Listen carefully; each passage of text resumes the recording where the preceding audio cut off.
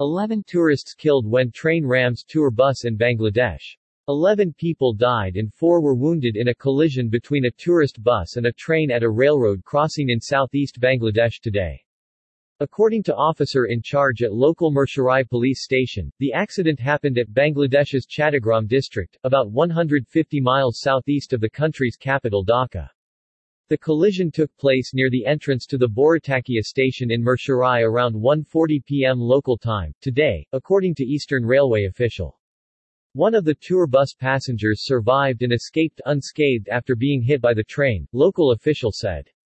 Apparently, the train, en route to seaport city Chattogram from Dhaka, rammed into the tourist bus at a railroad crossing. All the 11 dead, including the driver, were in the bus, said the police official, adding that all of them were tourists on their way to the Koya Chora waterfall in Murshidabad area in the Chattogram district.